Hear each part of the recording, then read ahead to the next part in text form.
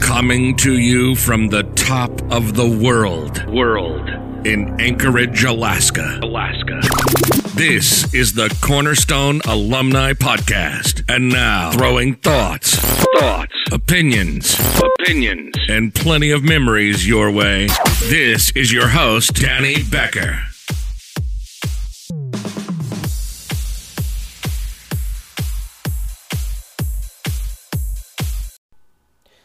Hello, fellow Cornerstone students, wherever you may be.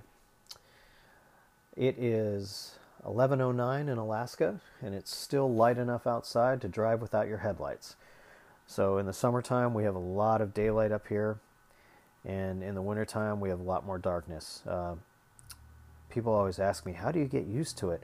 It's not the darkness that takes getting used to in the wintertime. It's the light in the summertime that takes the getting used to, because your body just knows it's light outside still.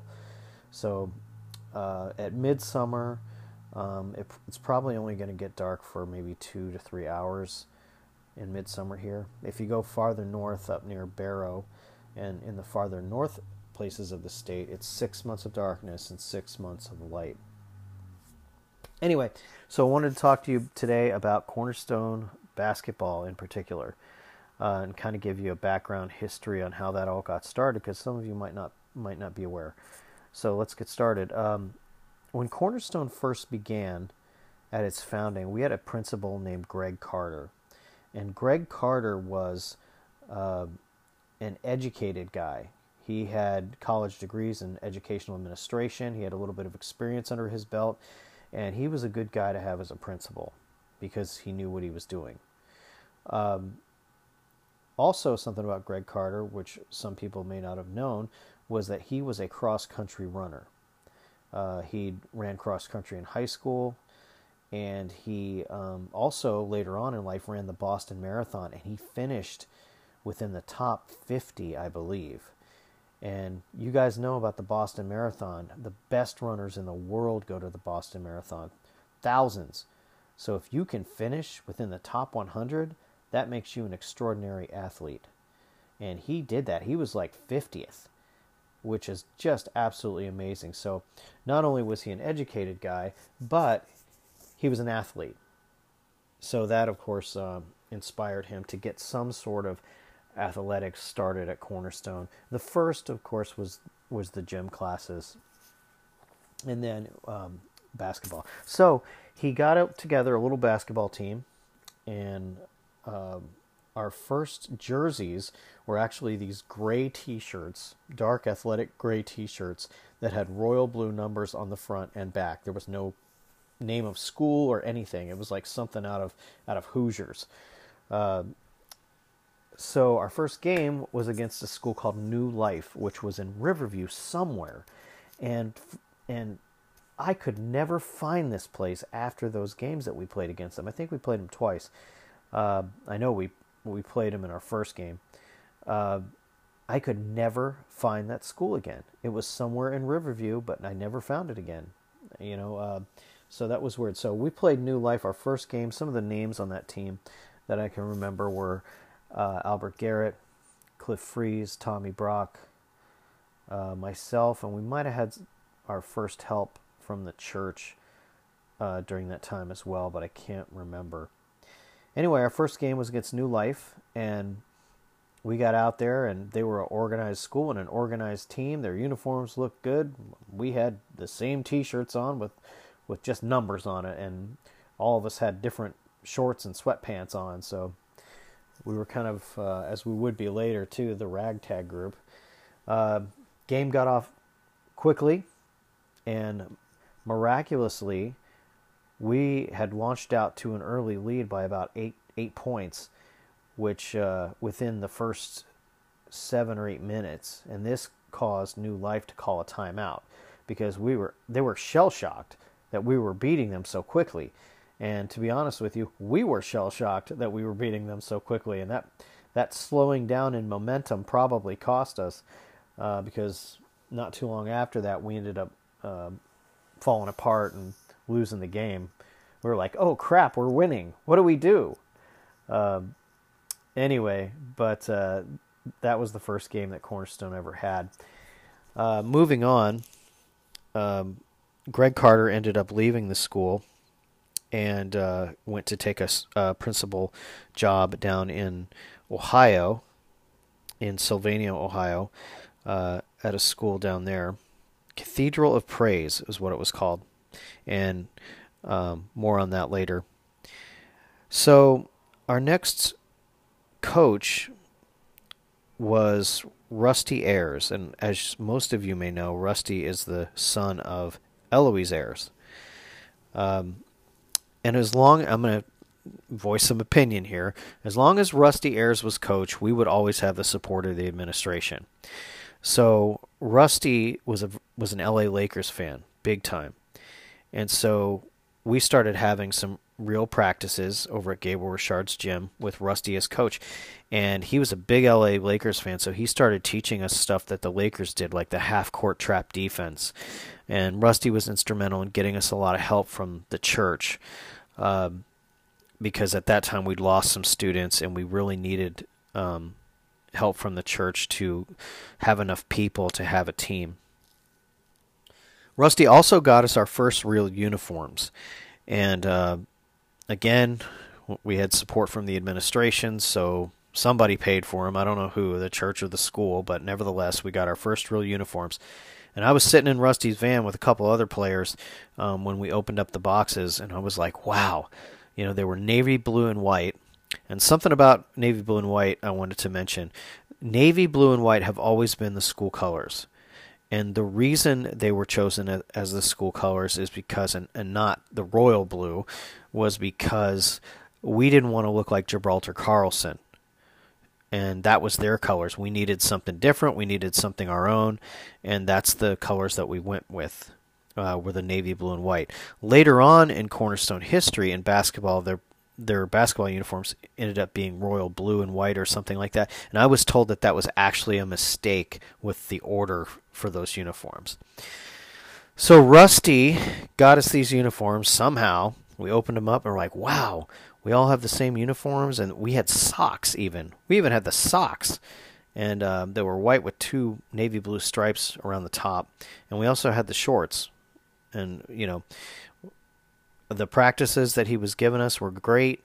And, he made us run like crazy. Good Lord. Run. But I learned later on when we were playing in the games that, and I wasn't tired, it suddenly dawned on me why he was making us run so much. Anyway,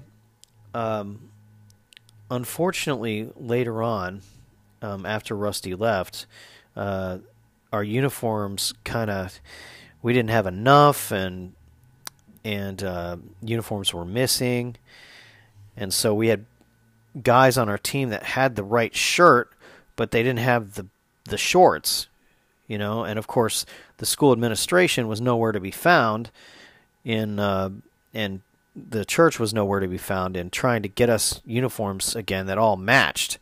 And it was really embarrassing to have to go to these schools where they had organized programs and all looked the same. Some of them even had warm-up outfits.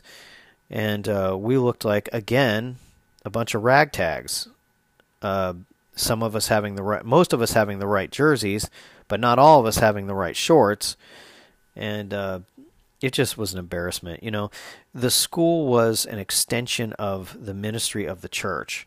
And you would think that you'd want that extension to look good and to represent the school well. And the same thing with the girls. You know, the girls with their volleyball uniforms, you know, they should have been taken care of as well. But we had no fundraisers, not even an attempt, you know, so that was kind of irritating. So, coach-wise, we were really lost. We had a guy by the last name Collins helping us. And we also had support from Jay Rainey, who, God bless him, wasn't an athlete by any means, but he did his best to help us. He drove the bus. I mean, he was great. Also, I want to make a special mention to Angie and Chris Kelly's dad. who was always very supportive of the athletics there at Cornerstone, and he was a great help, and I really appreciated his input there. And all our thoughts and prayers go out to him right now. He's having some health challenges, so we hope that he is doing better. And what a great guy. What a great guy. We ended up getting in the Metro Christian Conference. And the Metro Christian Conference, finally, we were in an organized Christian league. So the Metro Christian Conference consisted of Novi Christian, Pontiac Greater Life, Romulus, Milford West Highland, which was the farthest school that was in our conference as far as miles go. Garden City United, and Saline Christian. They actually were in our league, and then they left because they thought they were too good for us, and then they left, got their butts kicked in a public school league, and then quickly came back to the Metro Christian Conference. It was great being in a conference. However, because we didn't have the support of the administration, I feel, again, my opinion, because we didn't have that support, we weren't allowed to have the same basketball schedules and girls volleyball that the other schools had. Some of this was because of the lack of gym space. But in high school sports, you're having 1 to 2 games a week. And most of the teams in our league were having 1 to 2 games a week. But not us. One week we would have a game, the next week we wouldn't. And the next week we'd have one, and then maybe another one the next week, and then we wouldn't have a game. So that, again, was a source of irritation. It could have been worked out to where we played a schedule where we were the visiting team most of the time. Being in the Metro Christian Conference was a great thing. One of the presidents of the conference was a guy named Randy Peterson. He was the coach of Garden City United. And I think I listed all the teams, but if I forgot one, please forgive me. So it was difficult. We would have practices occasionally. Occasionally we would practice at Romulus. I think it was Lincoln Park Church of God, maybe, and sometimes Romulus. But again, when you're going to a school where everyone is from somewhere else, all of our students were spread out all over the metro area, so that sometimes made it a bit of a challenge getting people together. And then there were some times when we would just get together on our own and practice, be it out in the parking lot, or I remember one time we practiced in the street in Lincoln Park. I think it was in front of Joe Catino's house, Joe Brown's house, and we just practiced in the street. And I remember Steve Stewart being there because somebody's dog was barking at Steve Stewart, and he just let out this blood-curdling scream every time the dog was going to attack him. It was so funny. So, Metro Christian Conference, we would go to these schools, and we wouldn't be dressed all the same. And it was such an embarrassment. And because we didn't have regular practices, we were getting blown out almost every game. And we didn't care how much you blew us out, but there was one thing you were never going to do on us, and that was dunk the ball. We didn't care if we had to tackle you, stab you, throw you out of the gym. If you tried to dunk the ball on us, you were going to pay dearly for that attempt. And if I remember correctly, no one was able to do it. They blew us out by 50 or 60 points, but nobody dunked the ball on us. Obviously, when you're losing that bad, and every game we were losing pretty much, tempers start to flare, and we would rough it up with some teams. And we quickly earned a reputation as being kind of the bad boys of the Metro Christian Conference, because we were sore losers, let me tell you.